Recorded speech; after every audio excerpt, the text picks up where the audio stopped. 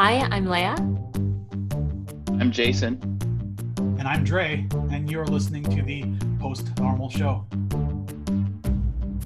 All right, what have you two been up to this week? Leah, you had a big presentation today. Tell us about that. Yeah, I had planned a webinar for a fair number of people, and it was to walk them through the report that I'd issued that I'd mentioned in the last podcast.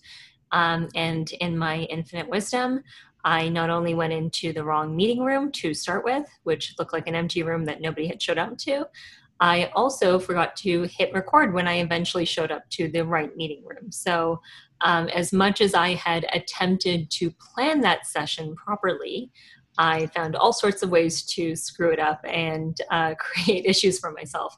And I swear to God, I was actually set up 15 minutes before, and I have an empty recording now of me just like sitting there in front of, a camera with no people present, wondering where everybody was. So that was how I started my day. It all worked out though. It all worked out. It meant that I have to re-record the session on my own and release that separately with no attendees there. So you don't really get to see what happened in that particular session, but the content will be the same and overall not a big problem. Yeah, I can help you insert like a laugh track in your video. Random applause here and there. We could do that. It will totally be fake, but it's doable. Nice. Jason, what are you up to today? What did you do? I spent, it was another juggling match at work, just trying to deal with making sure that people are fully resourced and are billable and protected. It's interesting. It's an interesting situation right now because you want to make sure that no matter what business you're doing, that you're adding value. And every single moment, every single expenditure is a luxury right now, I think. Mm-hmm. That's it. All work and no play for Mr. Jason. Mm. Yeah, I worked a bit I worked quite a bit outside of average work hours on the quarantine activity board again. And I actually got a bit of traction from a couple of different places on LinkedIn. Nice. And that was interesting. Oh, where can we find this quarantine activity board? It's actually impossible to find right now, I think, because it's on something with an insanely long URL. And one of my bits of homework will be to create a bit.ly or something small URL version of it, mm-hmm. so that I can actually say what it is without taking up half an hour. Can we get you to pin it on your Twitter page? Yeah, I could.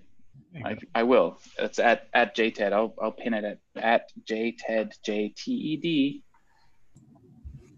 Nice. That's good. Well, I spent the day clearing out a spare room. I have this spare room that doesn't really get used that often, and I realized that it would just be it's a good opportunity for me to just clear it out and turn it into a little content production studio, so I can do some tabletops photography and maybe record some videos in there. So I started clearing that out, and also going through a bunch of footage from when I was in Puerto Rico. I have so much footage that I shot, and I was going through some underwater stuff. I was shooting GoPro, like snorkeling and GoProing, and I spent February in Puerto Rico doing this, and came back to self-isolating myself as soon as I got back from Puerto Rico, and it feels like forever. It feels like last year that I was on vacation. It was just over a month ago, so it was nice to go through that footage and somewhat remember what outside is like, what nice sunny weather is like. So that's what I was up to today. That's good. I forgot about one thing. What's that? One thing that may actually relate to the conversation today about uncertainty. I don't know if we're supposed to give away the theme or not. So speaking of uncertainty, I rarely go on Facebook, but I've been on Facebook quite a bit more than normal lately because that's where most of my relatives reside in social, including my father-in-law. And he made a comment today. I posted a disheveled picture of myself just for fun, and changed my profile pic so that it looked like I was sort of harried and going through sort of a whirlwind, which things have kind of been. But the uncertainty part is the fact that he shares a Facebook profile with my mother-in-law. So I never know who's talking to me. So I never know exactly how to respond to any of the comments, because it could be my mother-in-law, it could be my father-in-law, and they're both very different people. So one of them commented, how is it working from home? And I thought that is not quite the right term anymore. So I made a bit of a joke, and I said that I was actually at Hork, a combination of home and work. And then I thought, why don't I write a definition of what horking actually means? So I wrote a definition of what hork is, and it's that nebulous and infinite in-between place and or state where one is never comfortably at home nor reluctantly at work. So used in a sentence, he was tired after a long day and night at Hork, homeschooling the kids between conference calls, answering emails, and cleaning the bathroom. That's nice. Did you put that on Urban Dictionary yet? I did not. I'm not. I just. It's not official until you post it there, man. Yeah, you know, if I got web cred on the Urban Dictionary, I might get a bit more respect from the teenagers. Yeah, absolutely. What about WOM? Did you explore WOM? I did. I thought it sounded a bit too comfortable. I thought horking, yeah, too close to womb. Hork sounded a lot more like something you didn't want. Isn't horking a word though? Like, could this be a what's the word? Oh my God, I think it comes from, it's the result of a productive cough. Yeah. What an antonym? No, an antonym is the opposite, but and a synonym is this. What is it when a word is spelled the same or sounds the same? Homonym. And has a totally different meaning. Homonym. Right. Yeah, it's a homonym. Yeah. And both somehow involve a cough. Yeah, which I think is also very pertinent and timely. There you go. So we have a new term now to describe the ambivalent feeling we all have going back and forth between what we do in our lives. We're horking. Thanks for clarifying that uncertainty that I think a lot of people have in how to feel or describe their current situation. Did you have any? How did you feel today, Leah, when you were doing the webinar? And would you normally do it from where you are now, or would you? Obviously, you would have done it in a conference space, or how did it feel presenting that way? It was a little bit different. I mean, you can't read a crowd necessarily when you're presenting like that. So you don't know if the material is landing. You don't really know if you're going too fast or if you're losing people. So there's a whole bunch of other factors that go along with that. But then you also, I mean, with any given presentation, never know if you've hit that right balance of explaining what you mean to and getting the point across without losing people completely in the process. So it was kind of all about that. And then the other big uncertainty sitting at the bottom of that was like if the technology is just going to crap out while I'm doing this. So is Yes. something going to die in the process? Is the audio not going to work out? And something did, but that was a human error on my part, not getting a recording out of it. But there's always that little bit of like, I don't know if I can actually do this for a number of different factors. On the other hand, though, it kind of demonstrates that you can do things like this.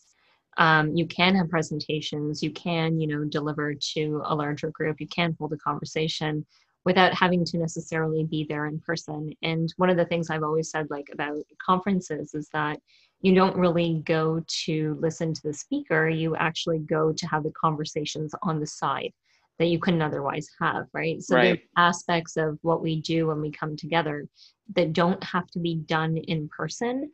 And then, when we do come together, when all of this settles, maybe we can start thinking about how to come together in more productive ways. Yeah, speaking at a conference is so, you take so much for granted, and it's interesting that if you're putting something on yourself, like a podcast or like a web seminar, you're everything. You're the IT, you're the performer, you're the audio and video engineer. You're doing everything, and the outcome is far less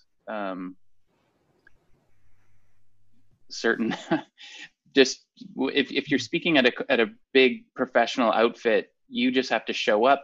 Someone comes and mics you.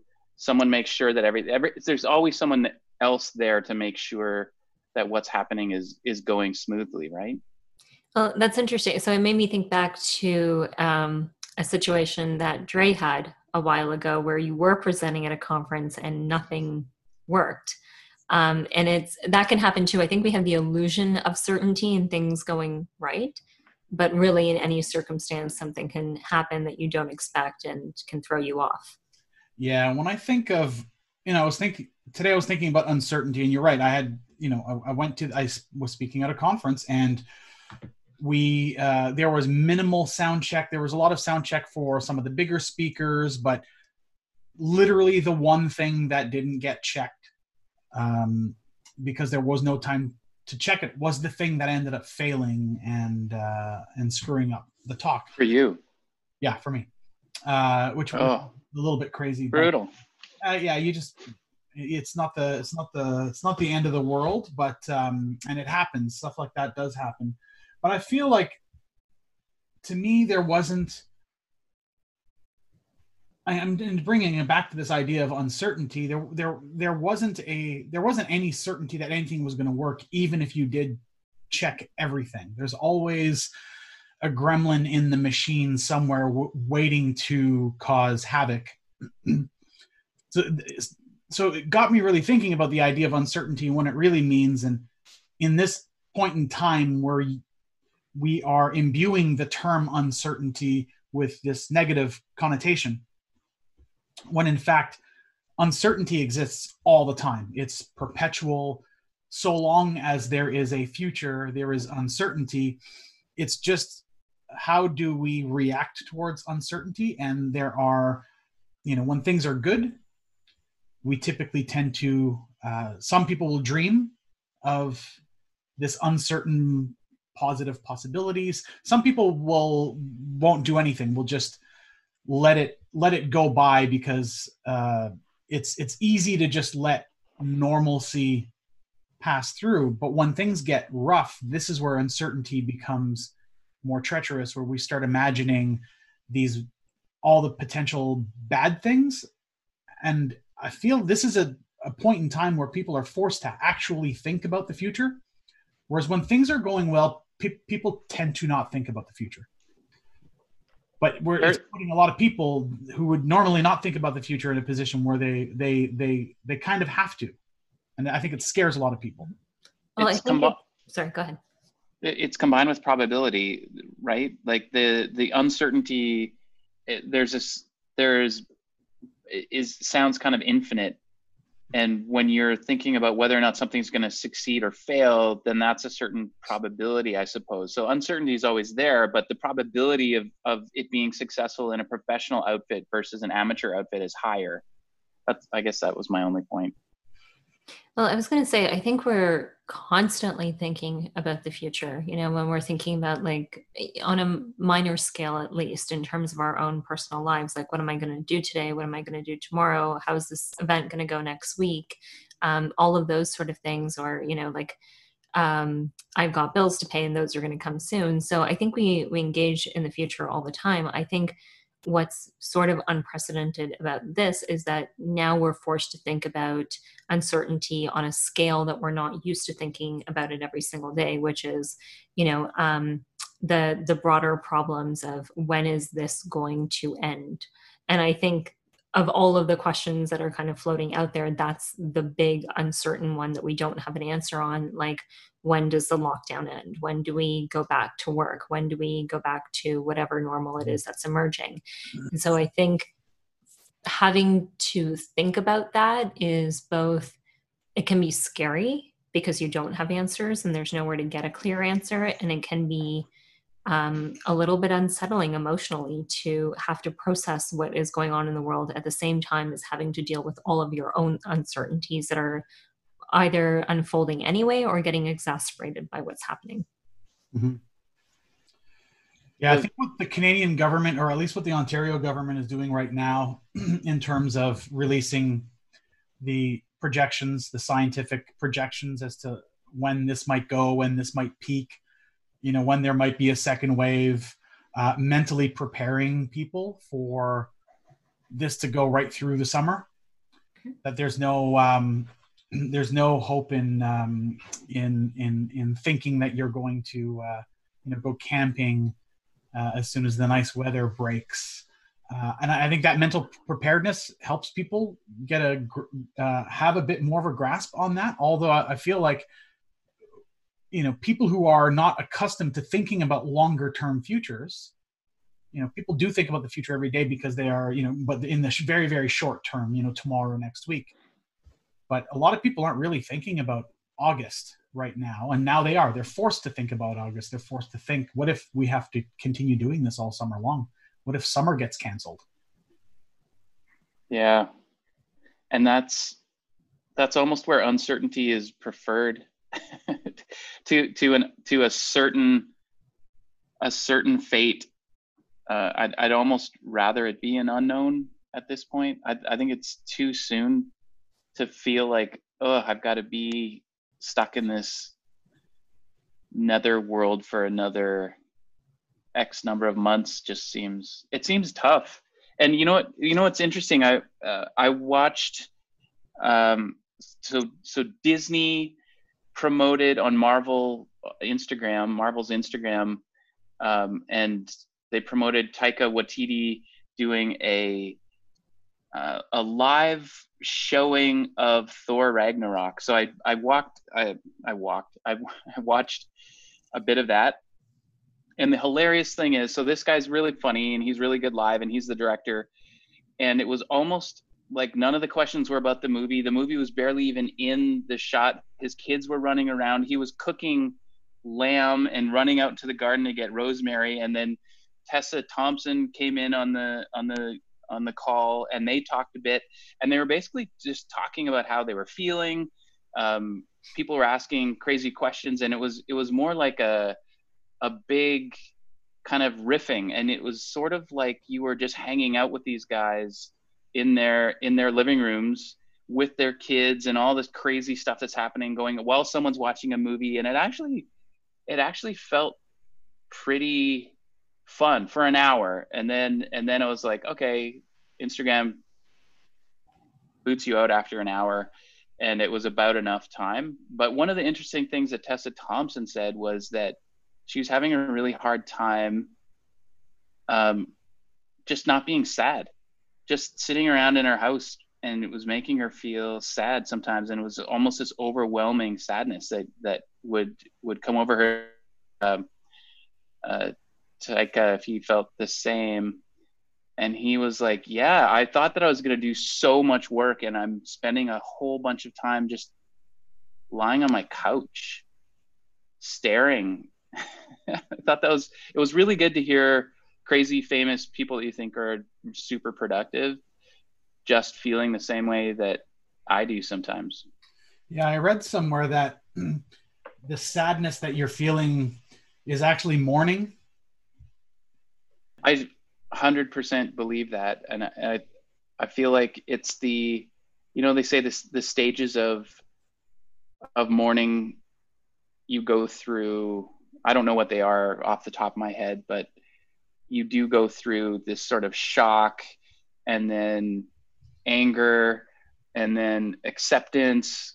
And there's a whole bunch of different levels, I guess, that we're processing because we're not doing the things. We're mourning the possibilities that don't exist, the things that we thought that we were going to do, right? Yeah. So yeah, the 5 stages of grief are anger, denial and isolation, acceptance, bargaining, and depression. And it ends with depression? No, it goes. Oh my God. Okay, good.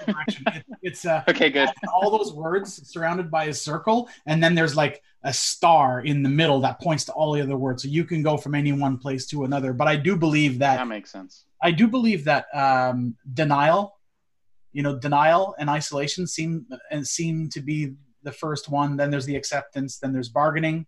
Then depression. Then anger. That seems about right. But yeah, I feel like we're past the denial and isolation. We're in the isolation. That's just going to be the perpetual one. But we're past the denial part, and I think most people have accepted what's going on here. The bargaining. What does bargaining mean? One discussion I was having with a friend was the idea that there might be a backlash of people who want their freedom back and who are willing to just accept death as a factor that they would.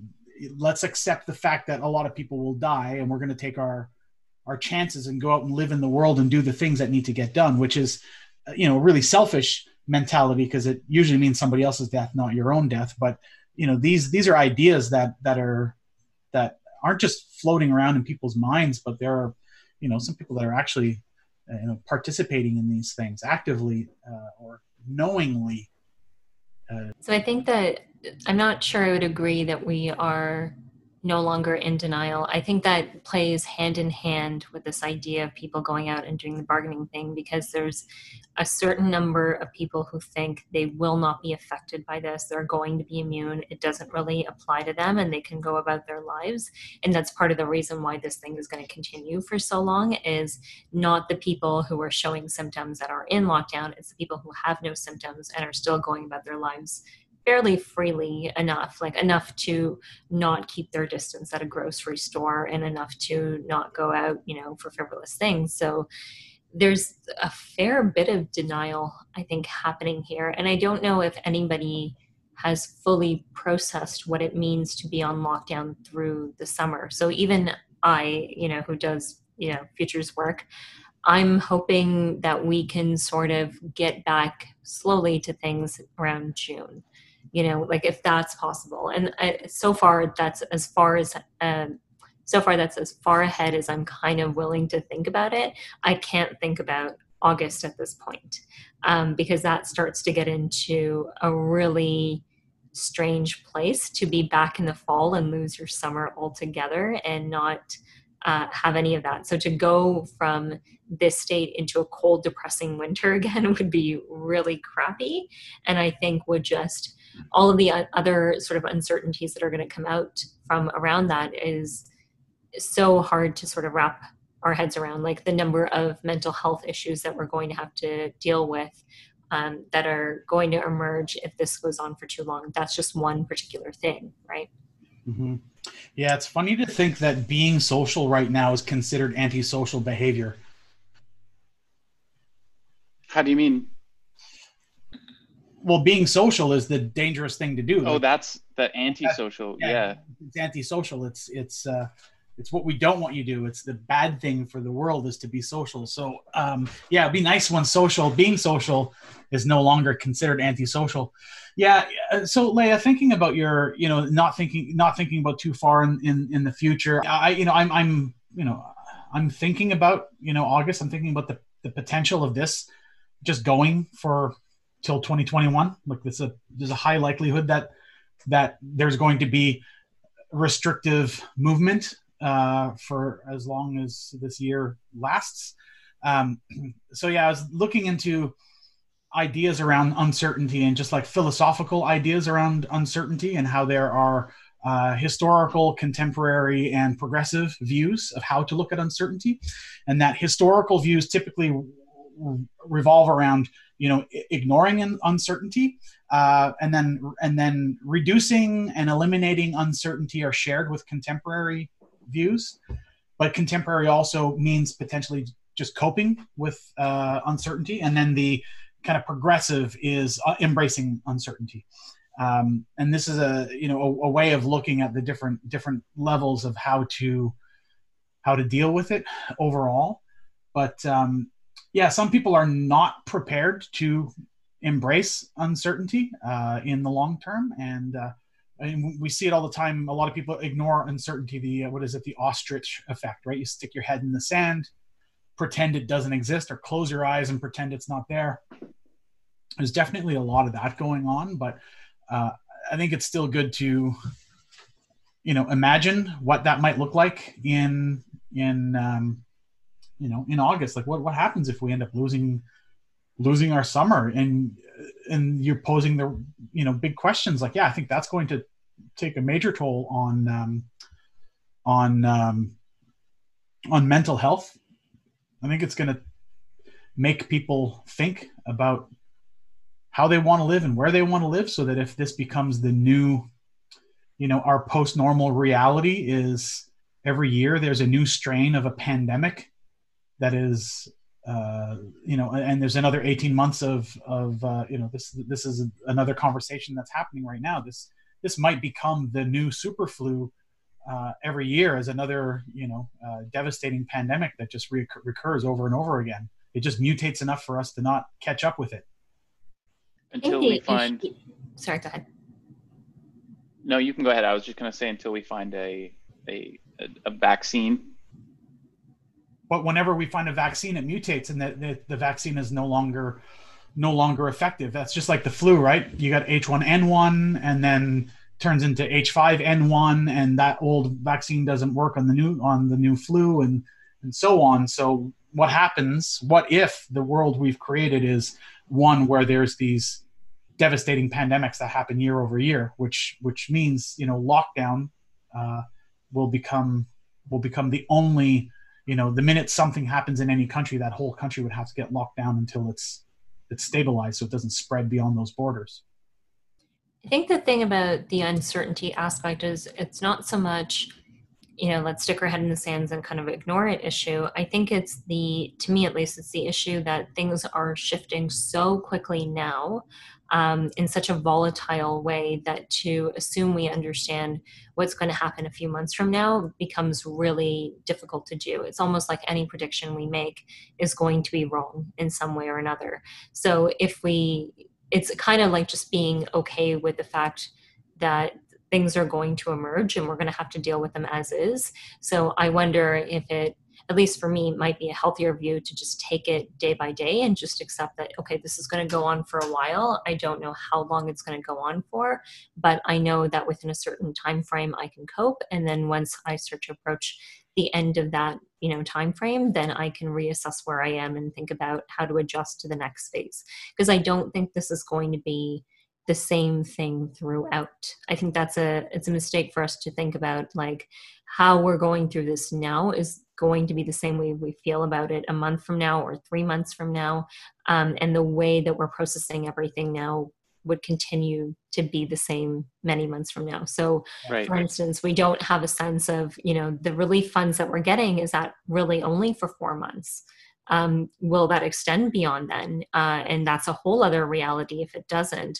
And if it does, then, even that has consequences. Are we going to be paying back this debt that we're accumulating at the higher level that we need to accumulate, but it's still piling up there. Are we going to be paying that for many, many years to come? So I think it's that sort of, it is uncertain, but how it is uncertain is going to be hard to nail down. Yeah, it's interesting that all of us are used to thinking about alternatives to what currently exists, and we do that daily as a profession. And I really have no idea how someone who doesn't have a more plastic view or a more plastic brain that can shape itself around different possibilities, how they would be coping with this right now. And maybe would it be harder or easier to be less open-minded, where you just either you reject it outright and you don't believe it, which puts you and others in harm, or you just accept it, you listen to authority, you stay at home, and you just do what you do. I don't know. Instead of thinking about it all the time. The interesting thing about being a designer is that you have to be comfortable with ambiguity. You have to understand that you don't necessarily ever have the right answer to anything. And the only way to find the so-called right answer at a particular moment in time and in a particular context is to talk to people and to understand people.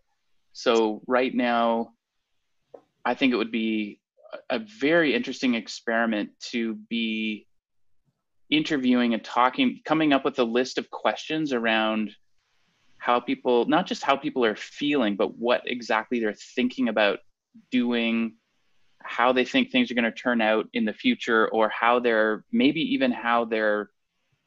reacting to one specific thing to try to solve one specific problem. For instance, how have they changed their habits around eating and cooking and ordering in food? I think that would be a fascinating study to see and to talk to people and to see how their behavior is changing will help to understand what sort of companies and what sort of jobs are going to come out of this being a long-term thing. And one example real quick is just found out that we can get chickens. We're having a really hard time getting chickens for Easter. This is Easter weekend coming up. Normally we wanted a turkey. We've given up on that. So we're still being hopeful around getting a chicken. And a supplier of restaurants has started delivering to people's homes because the restaurants don't exist. They're decimated, and no one's can, the food, they're basically cutting out the middleman, which used to be a beautiful, wonderful middleman, and trying to deliver poultry products directly to people's homes. It's so interesting.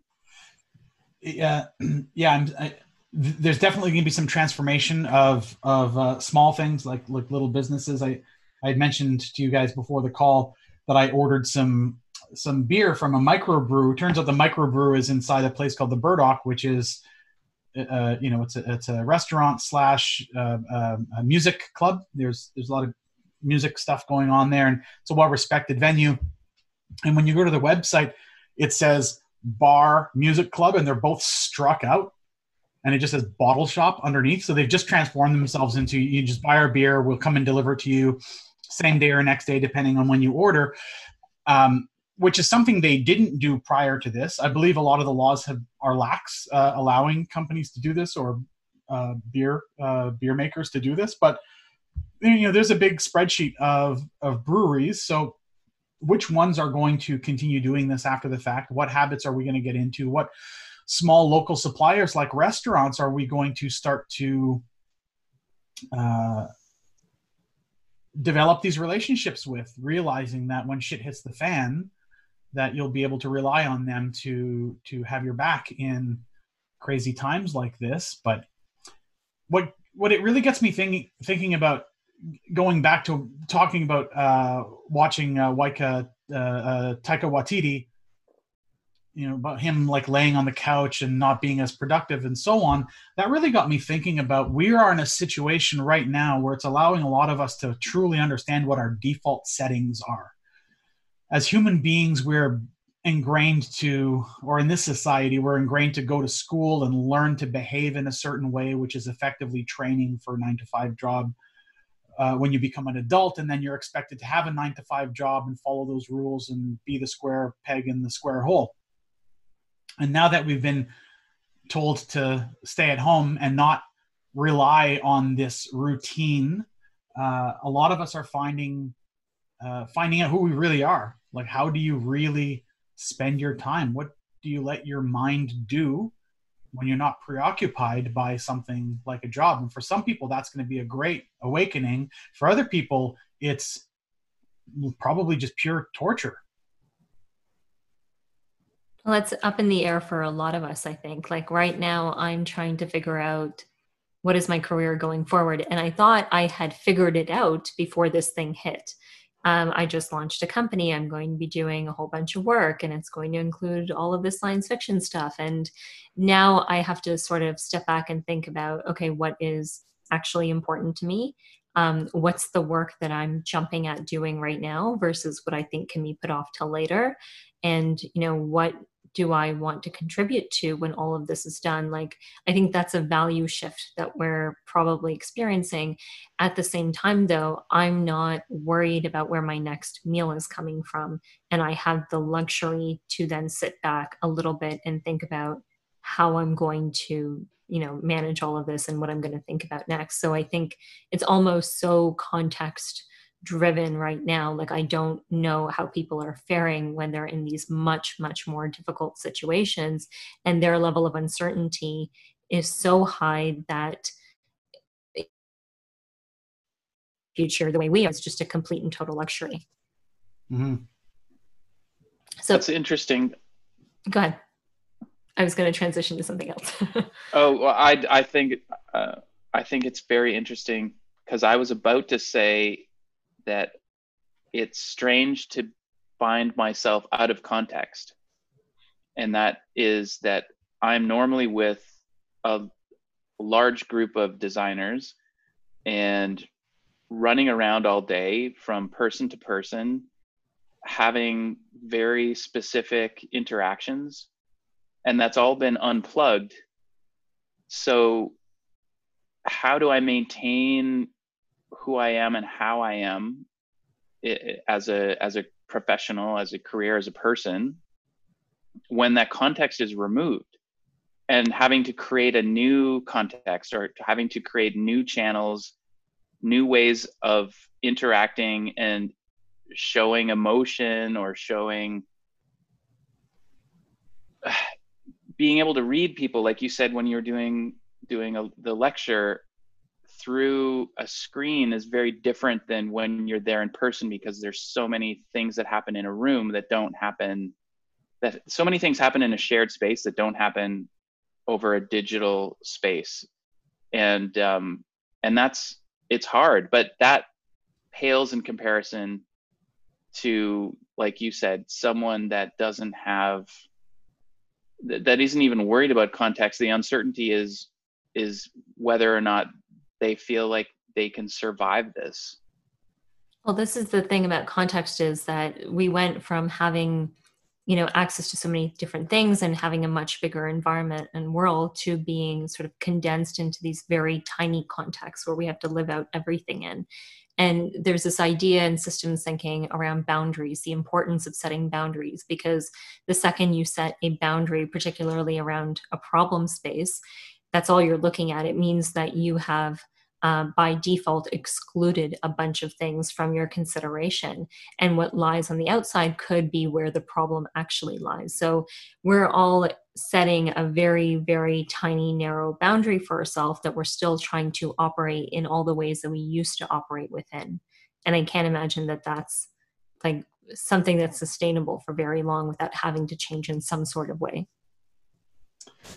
I feel there's a lot of social things that existed prior to this that we obviously took for granted, or we weren't really understanding of the limitation or how fragile, I guess, social gatherings can actually be. And now that we are relegated to these rather small boundaries, whether they are the geographic boundaries or the boundaries of the 6 meters away that you need to stay with people, what's going to happen in, let's just, as a thought experiment, let's say in a month from now, they come up with a vaccine. It is rapidly put on, everything's cured, everything's good. We're all ready to go out. Like, what do you imagine is going to change in the grander social context?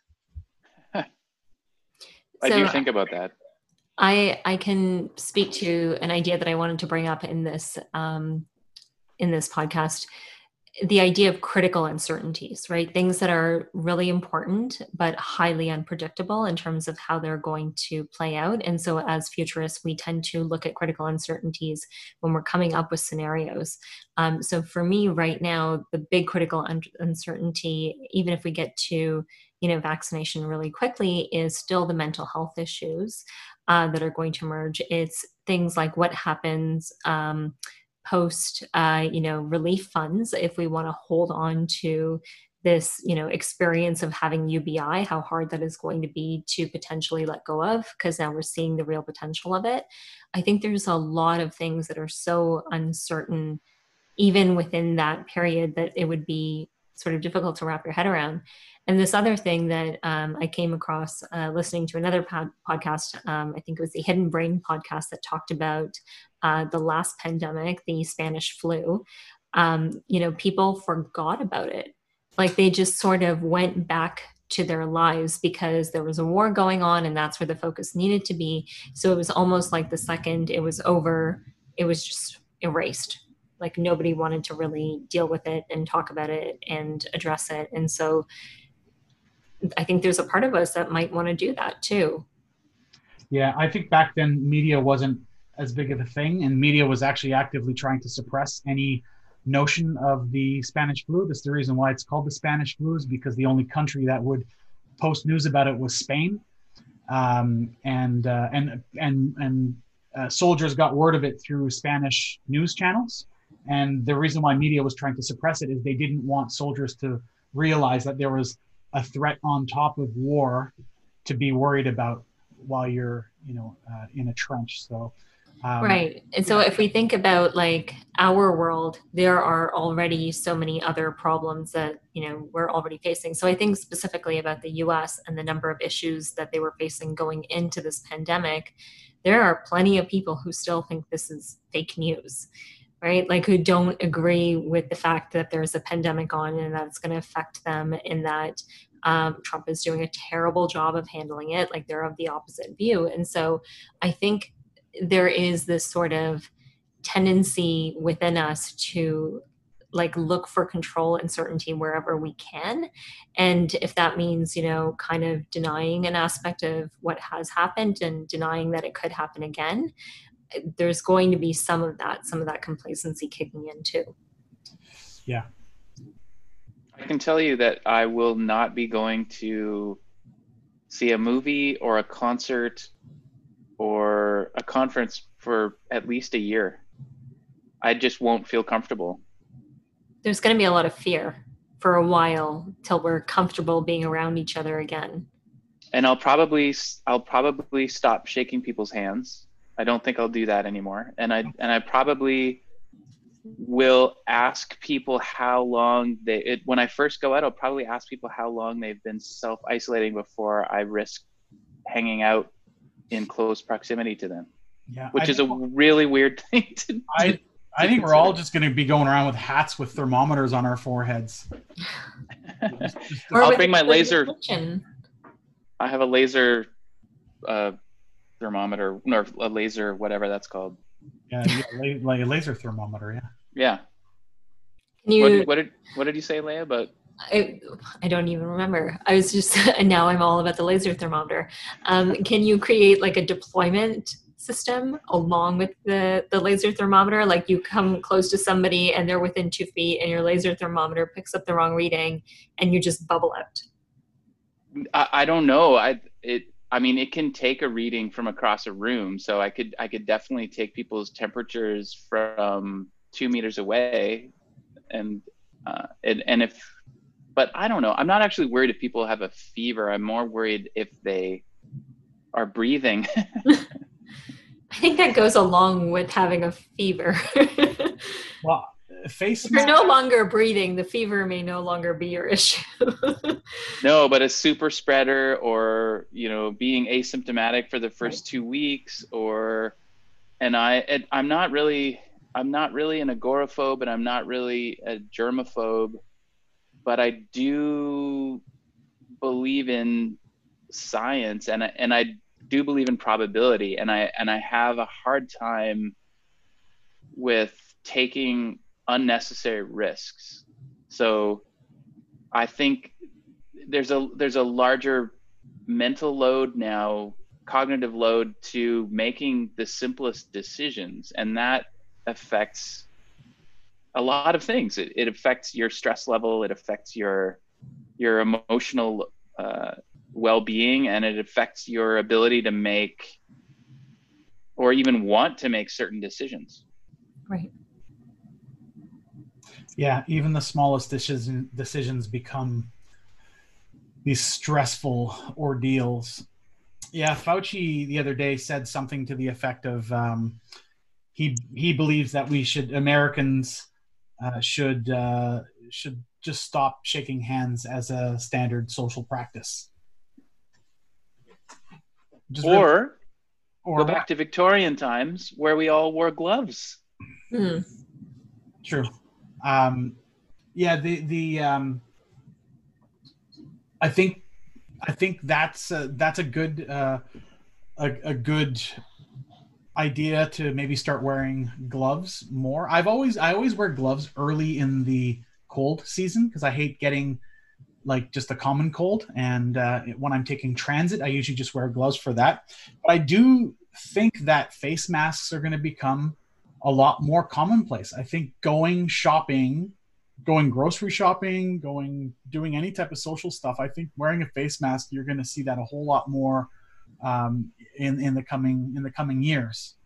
So anyone in the face mask industry, I still feel like that's an emotional support thing that more than an actual real deterrent. Unless you're wearing the N95s and you're wearing them properly and you're putting them on and taking them off properly, it's really not doing that much to prevent the spread of the tiniest freaking virus that there is. Yeah, I would disagree with that. I think that a barrier is a barrier no matter what. I think a lot of that stuff, a lot of that rhetoric we're hearing about face masks not working was just something to prevent hoarding from happening. It's obviously that's what it is because everyone's changing their tune. And N95 mask is a very feasible thing to get. You can easily make them out of vacuum cleaner filter bags. It's just basically a HEPA filter is all it is. But yeah, I think face masks are yes, one way of feeling more in control and controlling. Having, it's more of an emotional thing, but it does protect. It's undeniable. Any scientist. Well, only if it has the HEPA. Otherwise, if you're just wearing a cloth mask, a double cloth mask, it's not stopping air, which means it's not stopping a virus that's the size of smaller, like 100th the size of a bacteria. Well, it's stopping some of it. Well, the N95. Sure, you're right. It is stopping some of it, but and I don't know why specifically a HEPA filter definitely would catch like 99 some percent, right? 99%. But a cloth, just like if someone's doing a makeshift cloth, it blocks not even 10%. I don't know. It depends on, there's a lot of factors in that, but either way, I think it protects some, and I think that people should definitely wear masks. And I do believe that is probably a smart idea to make that more of a. I think if we're bringing back the gloves and we're going to start wearing masks, then I think we should also bring back fedoras and top hats. All the outward accessories. The flapper hats and the hats used to be highly ascots. Hats used to be mandatory. Canes. Hats used to be mandatory accessory for men up until John F. Kennedy did a speech not wearing a hat, and that was a moment in time that shifted men wearing hats to men not wearing hats. Wow, fickle bunch, those Yeah, men. I know. So I think to sort of tie up the things that we've talked about, my guess is that we're going to go to a place where if everything has been so uncertain for so long, we're just going to be grasping at every form of certainty we can. And I wonder if that's the only thing that I can really be certain about in terms of what's emerging. I think things have just always been uncertain. You know, this is just putting a magnifying glass on uncertainty. It's making uncertainty far more critical for us to imagine.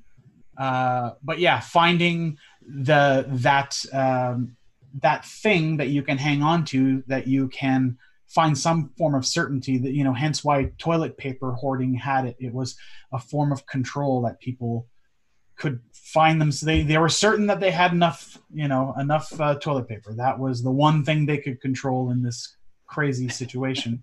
But yeah, there'll be other things. What are the other trends that are going to pop up where people are going to grasp onto those? You know, people should be hoarding salt. I mean, come on, you want to eat bland food for half a year? Can you imagine? I'd rather like have to jump in the shower after going to the bathroom than not have salt. So we've been doing it for 52 minutes. Maybe we should wrap up. We'll end on Jason's note. All right, hoard your salt. All right, off we go. Thanks for putting up with us. If you stuck around for this long, we'll talk to you and we'll see you in the future. Tip of the top hat to you.